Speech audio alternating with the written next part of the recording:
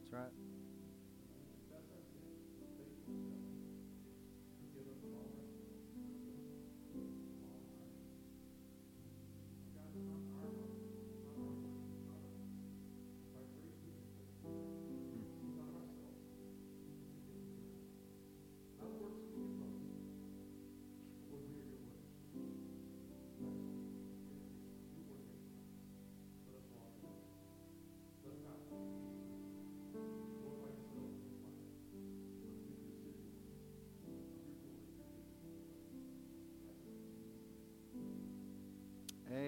Amen. Amen. Yeah, that's wonderful. Stephen Carroll, Donna Carroll, come on down here. You all are reporting to the principal's office. You all are in big trouble. In May, our previous worship pastor left, and we have been engaging in literally a nationwide search for our next worship pastor. And in the meantime, Stephen Carroll and Donna had offered to be available through the summer on an interim basis, which is kind of funny because I thought there's no way that you all would be even close to remotely available. In fact, it was Madeline, my lovely wife, who had messaged Stephen when we were coming back from Austin on a few months ago. And before she even asked me, she had sent a message to Stephen, and she goes, "Hey, what do you think about Stephen Carroll?" And I was like, "I don't know. There's no way. He's too busy. He's not available. It's impossible." She goes, "Oh, I already messaged him." And turns out he was available. And over the past few months, I mean, what you guys need to understand is Stephen and I have been friends, and the Carrolls have been friends for a long, long time. And I've had the opportunity to really know this family. And the more that we've talked about and prayed about, the more we realize that we're really going the same direction. And we're about reaching this generation and engaging and developing unchurched, de-churched, and badly churched people. You know, the folks that wouldn't be caught in a church. Those are our target audience. We're really serious about reaching this culture with the gospel. And so with all that said, we had prayed about it and asked the Carrolls about it. We've gone back and forth, and it seems like this is perfect fit. We've extended the opportunity for Stephen to be our next worship and community life pastor, and they have accepted. And so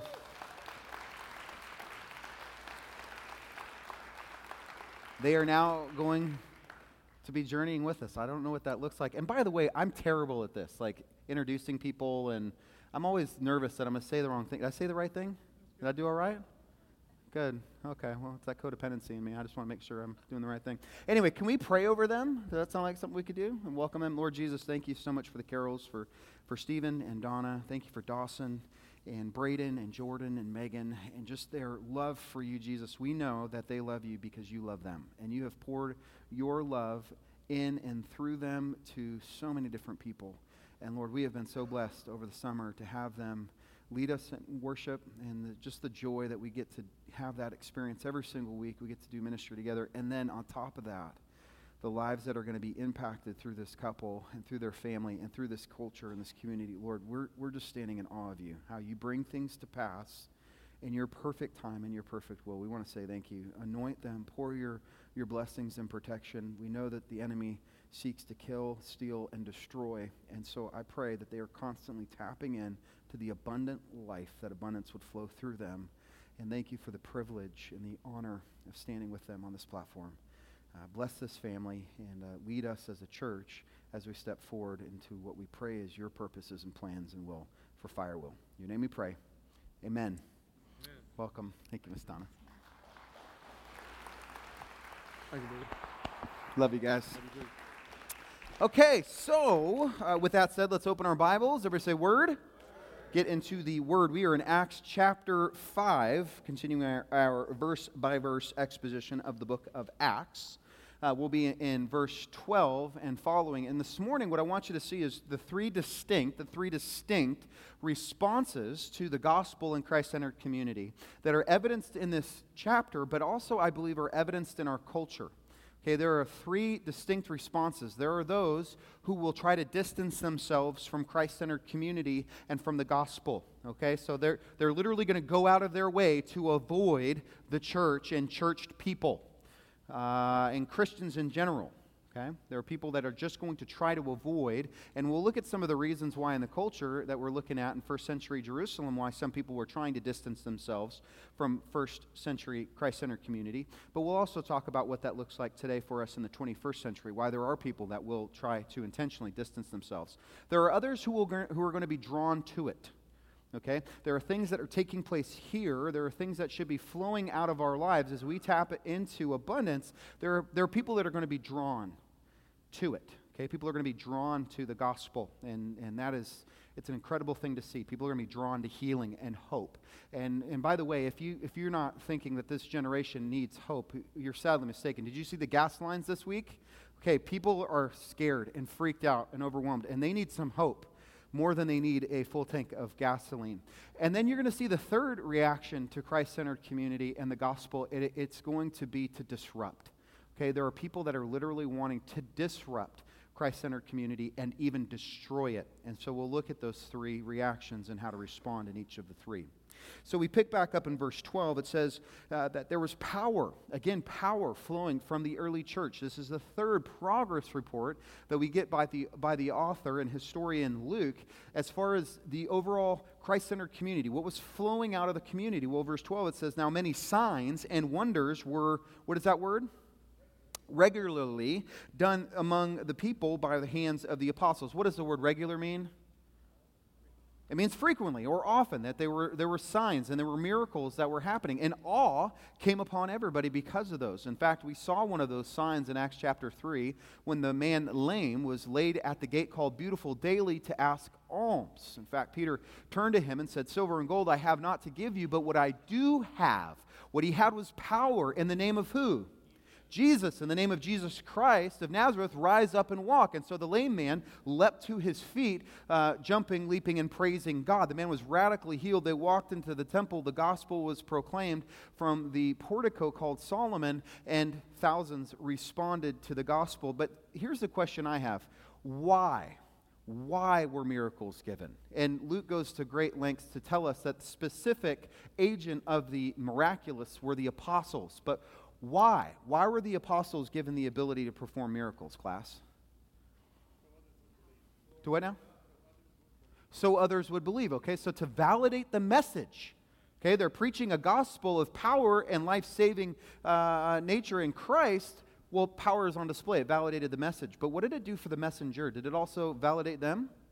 I mean, think about it. The apostles are being elevated to this place of leadership of this brand new fledgling community. It validated them as messengers just as much as Christ's miracles when he was operating in his earthly ministry. His ability to perform miracles validated his messiahship. Okay? It validated who he was. Well, this validates them as messengers, but it also blessed those who received the healing. Do you guys believe that the lame man who is now walking in the text, do you believe he's pretty stoked? I would say stoked. I'd say he's very blessed by the ability of the apostles to do miracles in and through the name of Christ and through the Holy Spirit. And it was also all to the glory of God. And it tells us that this early church, there was this power flowing out of it, but there was also this intentionality of gathering together. In fact, the end of verse 12, it says this. It says, and they, who's they? That's a good question, because you could say that was the apostles that is in reference, but it's far better to see it as actually the church. And they, the Christ-centered community, the revolutionary Christ-centered community, were all together. That is a very important word. I've drawn attention to it and will continue to. It's the Greek word homothumadon. It is used 12 times in the book of Acts, and it is speaking to the distinctiveness of the church. What makes us distinct? It is that we are together. that we are rushing along in unison. And it says that they were together at Solomon's portico. Solomon's portico was a kind of an amphitheater area inside of the temple, inside of the general area of the Gentiles. And so it was a place of gathering. And it tells us that the early church, it was normal, very normal, for the people to regularly gather together. It was not seen as an obligation or as a hassle. People actually longed to, desired to, not only house to house, but gathering together in Solomon's portico to be together. It was very, very normal. Well, let's talk about the 21st century, because it may be normal for us to gather together, but I think it's become far more common for us to question, how important is it that we gather together?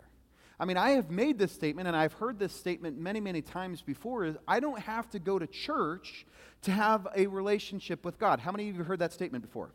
Maybe you've said it. Maybe you're like, I don't really need to go to church to have a relationship with God.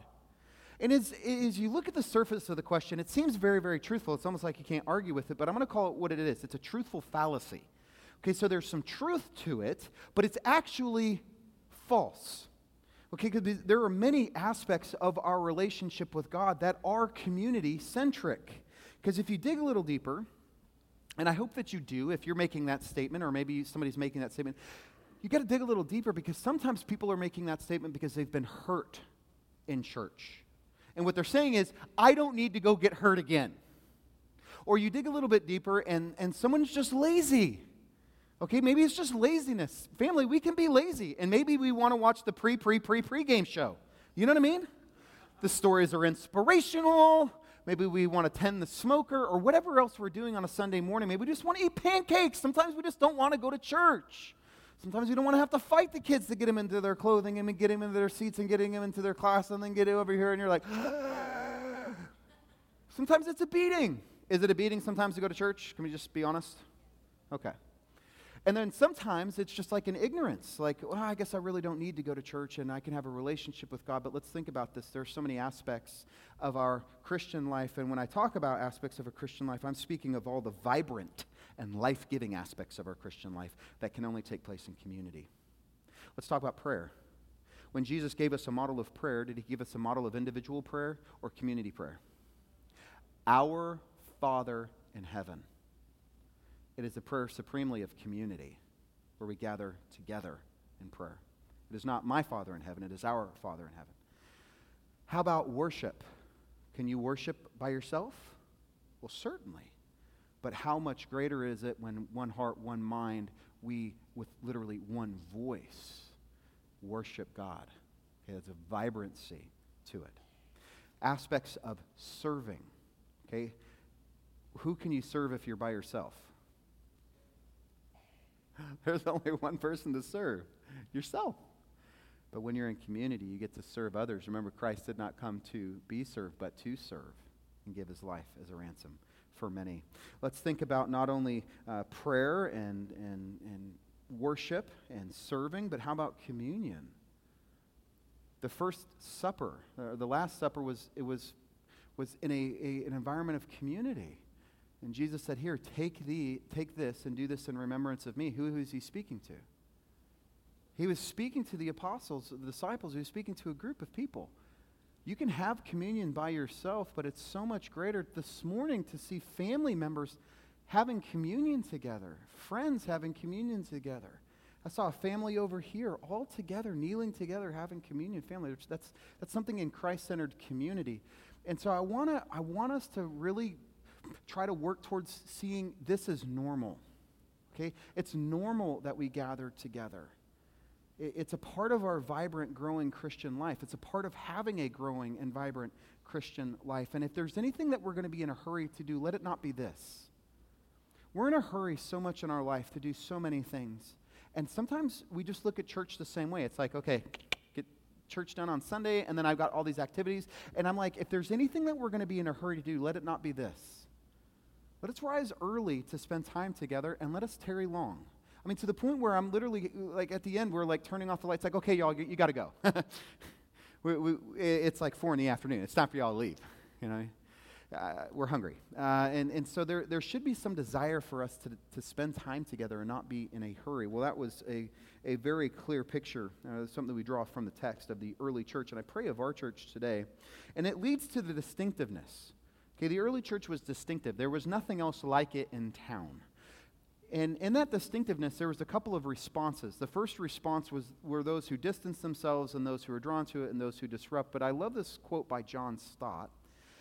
He says this: "The presence of the living God, whether manifested through preaching or miracles or both, is alarming to some and appealing to others. Some are frightened away while others are drawn to faith." You see the paradox of the gospel in the church. Well, the first picture of a response is found in verse 13. It says, "None of the rest dared join them." A way of saying that in the contemporary vernacular would be, I wouldn't be caught dead in that place. There were folks that were literally going out of their way to avoid Christ-centered community. In fact, some of us have probably said that. I've said that. There was a time where I looked in on a Sunday morning and I'd see a parking lot full of cars and I'd be like, I wouldn't be caught dead in that place. All right, nothing going on in there that I need. And now I'm like, gosh, I can't wait to be here. I wish every day was Sunday so we could be together. There's something that has distinctively changed, but there was something that was motivating people to avoid Christ-centered community.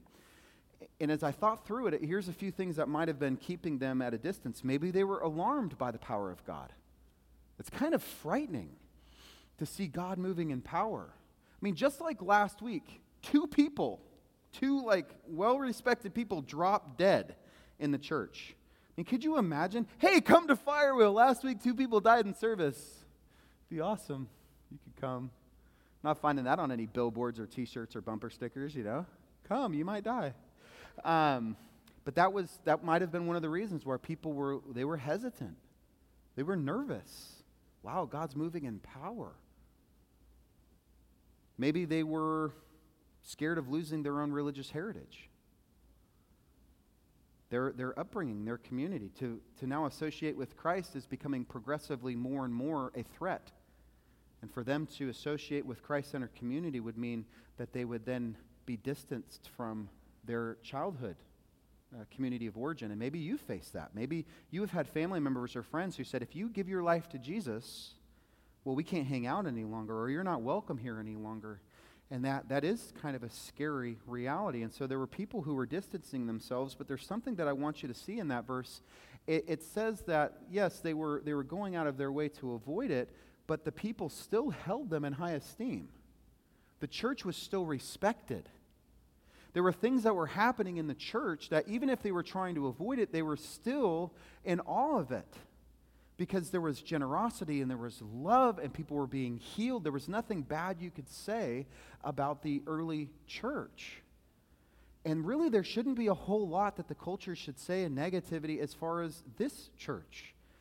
I mean, there should be healing here, and there should be love and grace and generosity that not only is found here, but spills out into our community, that our community can still hold us in high esteem, even if there are some who will distance themselves. And then here comes the paradox, because in verse 14, even though there were people who were being distanced, there were others who were being drawn.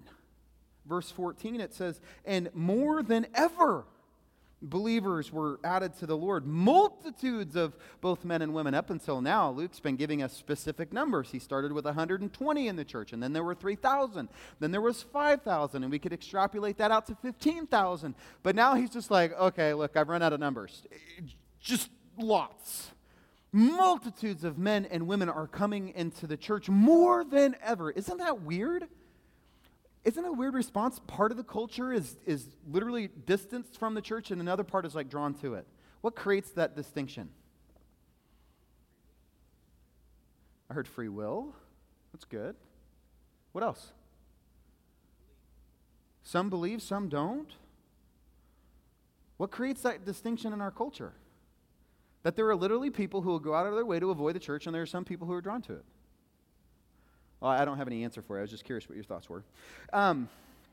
It says flowing now from this, these people are coming in multitudes. Verse 15, it says, and they even carried out the sick into the streets and laid them on cots and mats.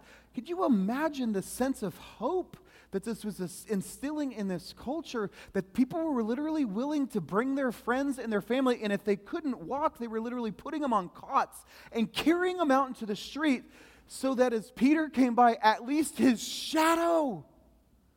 I mean, think of the power when you're thinking that just somebody's shadow might fall on some of them, and they were so desperate for their family to be healed. And that tells you power is flowing from this place.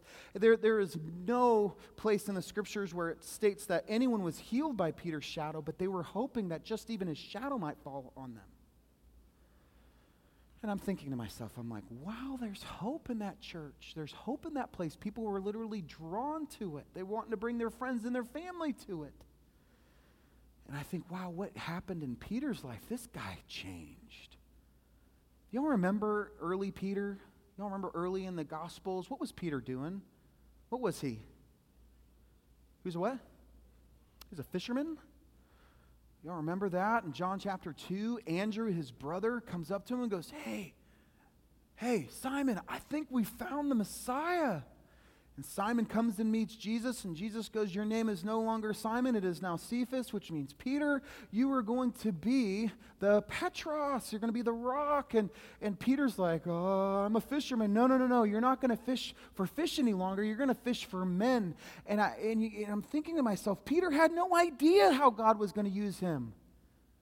Look at how incredible God takes an untrained, uneducated commoner, and he makes him and elevates him to such an extent that people are just hoping his shadow might fall across their path. What if Peter said no when Jesus said, hey, follow me? What if he's throwing out his net and Jesus said, follow me, I'll make you fishers of men? Peter goes, you know what, that sounds pretty cool, but I'm going to be a fisher of fish. I think in all of us there's this desire to be significant, to know that our life matters. Would you all agree with that? Do you desire your life to matter? You know, Peter's life still would have mattered. I'm sure he still would have had an impact on his family and maybe even in the fishing industry, and maybe he would have had a profitable business, but how much more so when he was willing to simply follow when Jesus called him? Family, I think some of us wrestle too hard with the Christian life. It comes down to this: will you follow when he calls you? And allow him to map out the trajectory and the journey of your life. But this is what I do know, that God can and will do some really profound things through some really unprofound people who are just willing to follow when he calls. You want to talk about significant? I can see no more significance in this life than if we're willing to follow him when he says, come. And here is Peter, now elevated as this leader of this early church. Not the first pope, as the Catholic Church supposes, but a great leader nonetheless. In verse 16, the message is spreading. This is a great thing. The people also gathered from the towns around Jerusalem. They're bringing the sick and those afflicted with unclean spirits, and they were all what? They were all healed. Wow, could you imagine actually seeing the church as a place of healing? Wouldn't that be incredible to see the place of the church as a place of restoration of relationships and marriages and freedom from addiction and freedom from bondage, that like people would be like, I've been healed. And we're so focused on the physical healings. I mean, that was significant in that first century church, but how much more so to see eternal healing and people tapping into an abundant life that we have today. You know, so often we're so convinced that this Christian life it doesn't really penetrate beyond our eternal life. Maybe we're like, yeah, it's something that we'll enjoy later on, but I think it's something that we can tap into today. The abundant life is available today. And just like coursing through our veins right now is blood, there can be coursing through our life in the veins of our life and the arteries of our life, abundant life. Like when we tap into Jesus. John 10:10, it says that the thief, the enemy, comes to do what? Do you all know? Steal, kill, and destroy. That is what the enemy desires to do to you. To keep you from, in any way, shape, or form, tapping into the abundant life. Did you know that the enemy desires for you to not have abundance in Jesus? Desires to kill you, destroy you, and steal from you. But Jesus says, I have come that you may have life, abundant life. And we putter along when we have access to abundancy in Jesus. Wow. Oh, that we would tap into that life. And that's what's flowing out of the early church. They are walking in true abundant life in Christ. And so you've got people who are distancing themselves, you've got people who are being drawn to it, and now we're going to meet the folks that want to disrupt it and even destroy it. Verse 17 says, "But the high priest rose up, and all who were with him," that is the party of the Sadducees, and filled with what?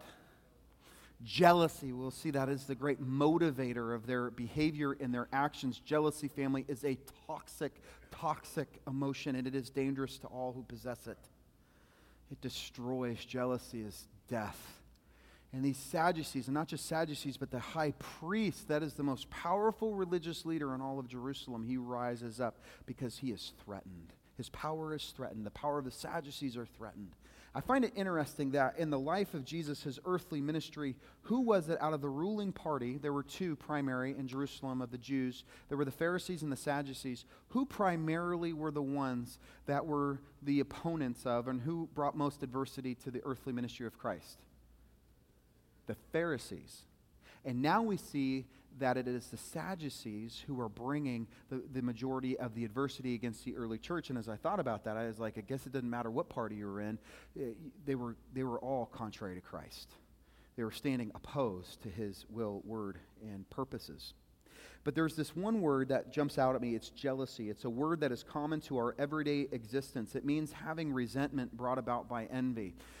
It's like looking at somebody who has something that you want, and you want it, and what it does is it does two things. One, it takes your eyes off of contentment and joy of what you have, and it convinces you that things will be better if you have what they have. And then it motivates you to do something even more destructive, is destroy the person who has what you want. And that's exactly what motivates these jealousy-filled Sadducees. Verse 18, it says, they arrested the apostles and put them in public prison. This is now the second arrest that we see in the book of Acts. The first arrest was Peter and John, who were taken into custody inside of the temple, but now all of the apostles are arrested. You're going to see a progression of aggression, and they are put in the public prison. That is not a comfortable place, by the way. It was a place where you were publicly shamed. And so the apostles are now in a place of common criminals and drunks and prostitutes and panhandlers, and now apostles. And they were probably like, we get to share the gospel. Like everywhere they go, they're like, what an opportunity to reach out to people that they wouldn't have had access to had they not been arrested. And so they're like, thanks, Lord. And so they go into this prison. And the religious elite think they've now flexed their religious muscles. They're all motivated by jealousy. And then the apostles are that night in the prison. And look what happens that night. Verse 19, it says this, but during the night, an angel of the Lord opened the prison doors and brought them out. There's nothing greater than having the prison doors swing wide. If you've never spent a night or nights in jail, you probably don't know what I'm talking about. But I'll tell you what, when that door swings open, you're like, woo! So the door swings open. And in that place, literally, no one else notices. There's guards in there. There's the keeper of the jail. No one notices that the door swings wide. I don't know if they're in a trance, if they're just knocked out, but the angel of the Lord walks in, door swings open, and the angel says to them, now go, flee Jerusalem, go protect yourselves, and run for your lives. No, that's not what the angel says, not even kind of. No, the angel says this, go and stand at the temple and continue speaking to the people all the words of this life. Can you imagine literally jump out of the frying pan into the fire? Like go back into the temple and keep preaching. Why? Why would the angel tell them to do this? Because why? Why? There were more people to reach. It didn't matter that there were those who were trying to disrupt and destroy the church. They were not to stop doing what they were called to do. They were to continue preaching the gospel. In fact, in verse 21, it says, and hearing this, and in fact, it says when they heard this, that word heard, it means to listen with the actual intention of obeying. Wouldn't that be great if we approach God that way? Like, I hear you with the actual intention of obeying you. They entered the temple at daybreak. They stopped off at Starbucks, got some coffee. They cruised into the temple, and they began to preach. Isn't that incredible? They went back. I love the irony of this. Now when the high priest came and those who were with him, so you imagine they started their morning off, they were shining up their rings, trimming their beards. They were looking fresh. They were ready to put these apostles on trial. They're slapping fives. They're feeling all pompous and arrogant. You know how it's so funny when you dig a pit and you yourself fall in it. They called together the council and the senate of the people in Israel, and they sent to the prison to have them brought. High irony of the book of Acts. Guess who's not in the prison? Prison keepers are there. The guards are there. But who's not there? The apostles. And they would never think to check the temple. And we'll look at that next week. But let's talk about some things that we can take with us as we process this passage this morning. First, I want to encourage you with this together, that one word, together. It was so normal for the early church to be together. And I fear that it's becoming progressively more and more abnormal for us to be together. And family, I just want to encourage you, please, protect this. Don't be in a hurry with this. We're in such a hurry in every aspect of our life. There's something significant. No, it's something. This is significant. It's significant that you're here together right now. It's not just to sit down and hear a sermon preached. Our lives are supposed to intermingle with one another. We're supposed to be together. And we're like the most isolated people on earth. And part of tapping into abundancy is tapping into Christ-centered community, that we spend time with one another. Let's not be in a hurry here. We can be in a hurry everywhere else in our life, and we can talk about the tyranny of the urgent and all the stuff that fills our day, but could we just slow down here? Could we make a commitment that once a week we're going to come together and just be together? Can we do that? One heart, one mind, one soul. Slow down. In a hurry, decades will pass you by. And you'll look back and you'll think, where did the time go? Oh, if I had just slowed down. Together. Fight against that statement. That is common. I don't need to go to church to have a relationship with God. It sounds true. It's not. All vibrant, life-giving aspects of our faith are developed here. Fight against that. The pre-game show is sufficient. You don't need the pre-game show. Spend time here. Secondly, the paradox. There are some in our culture who do not want to come. No matter what we do, no matter how loving or gracious and passionate we are, no matter how authentic and transparent, some will go out of their way to avoid this place. Some people right now, and you may be even saying this to yourself, I didn't even think I'd be caught dead there. There are some people who just would not, that they don't desire. Invite them anyway. And don't be rude and disrespectful if they say no. We're not better than anybody else. They don't feel drawn. I mean, it's something that's keeping them at a distance. Pray for them. But I'll tell you that there are thousands of people locally who desire, who crave, who are drawn to something like this. And there's only a couple of ways, family, that they're going to get here. I always love it when we pray like, God, can you just have people, their car break down? Or them like make a wrong turn and like think this is a Taco Bueno and think it's like a drive-through. And like pull in, and then they don't know why their feet are walking, but they're just like transported into this place, and they'll hear the gospel. We pray all kinds of funny things, you know. Wouldn't it be nice if we just invited people?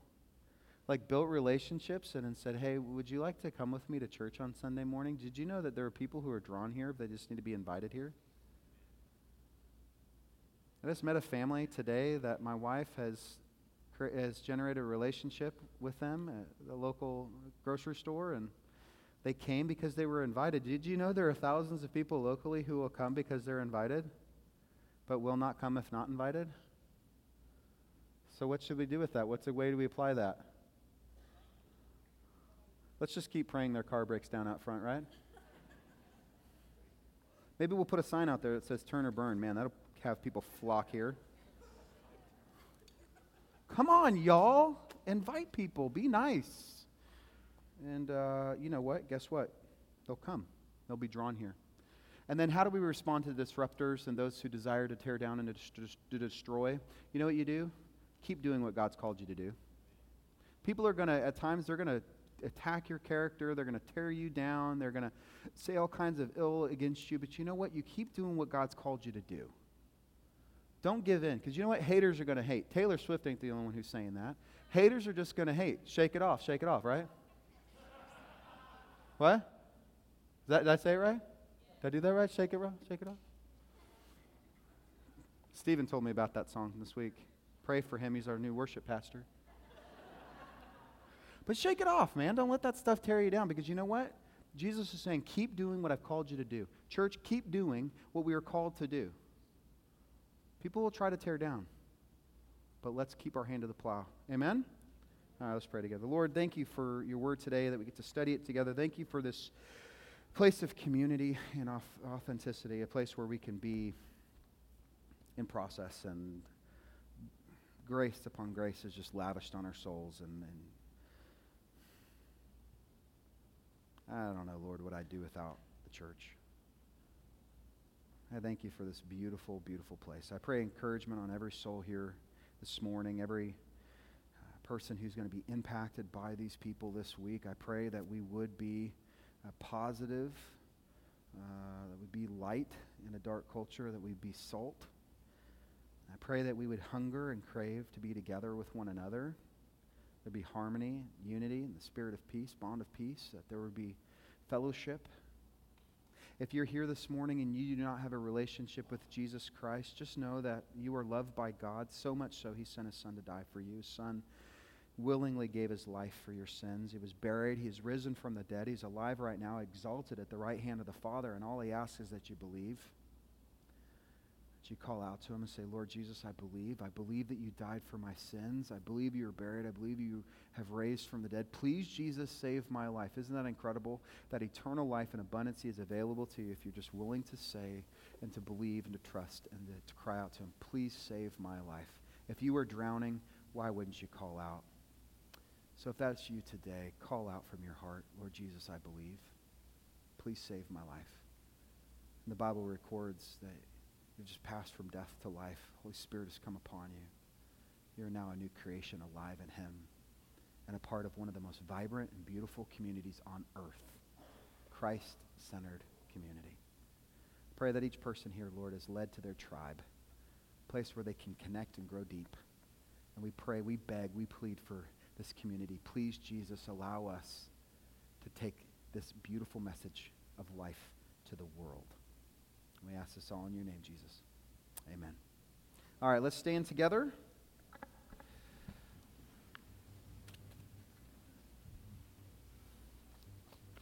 Y'all did great this morning. Isn't that nice? Did you feel good? Y'all feel good?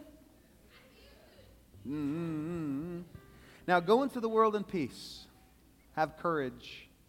Hold on to what is good. Honor all men. Strengthen the faint-hearted, support the weak, help the suffering, and share the gospel. Love and serve the Lord in the power of the Holy Spirit.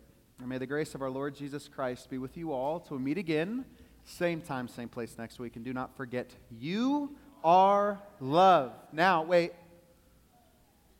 Tell each other that too. Like, love one another, and then go proclaim it, go declare it, and go demonstrate it for the world that they are too. Have a great week in Jesus. Let's sing as we go.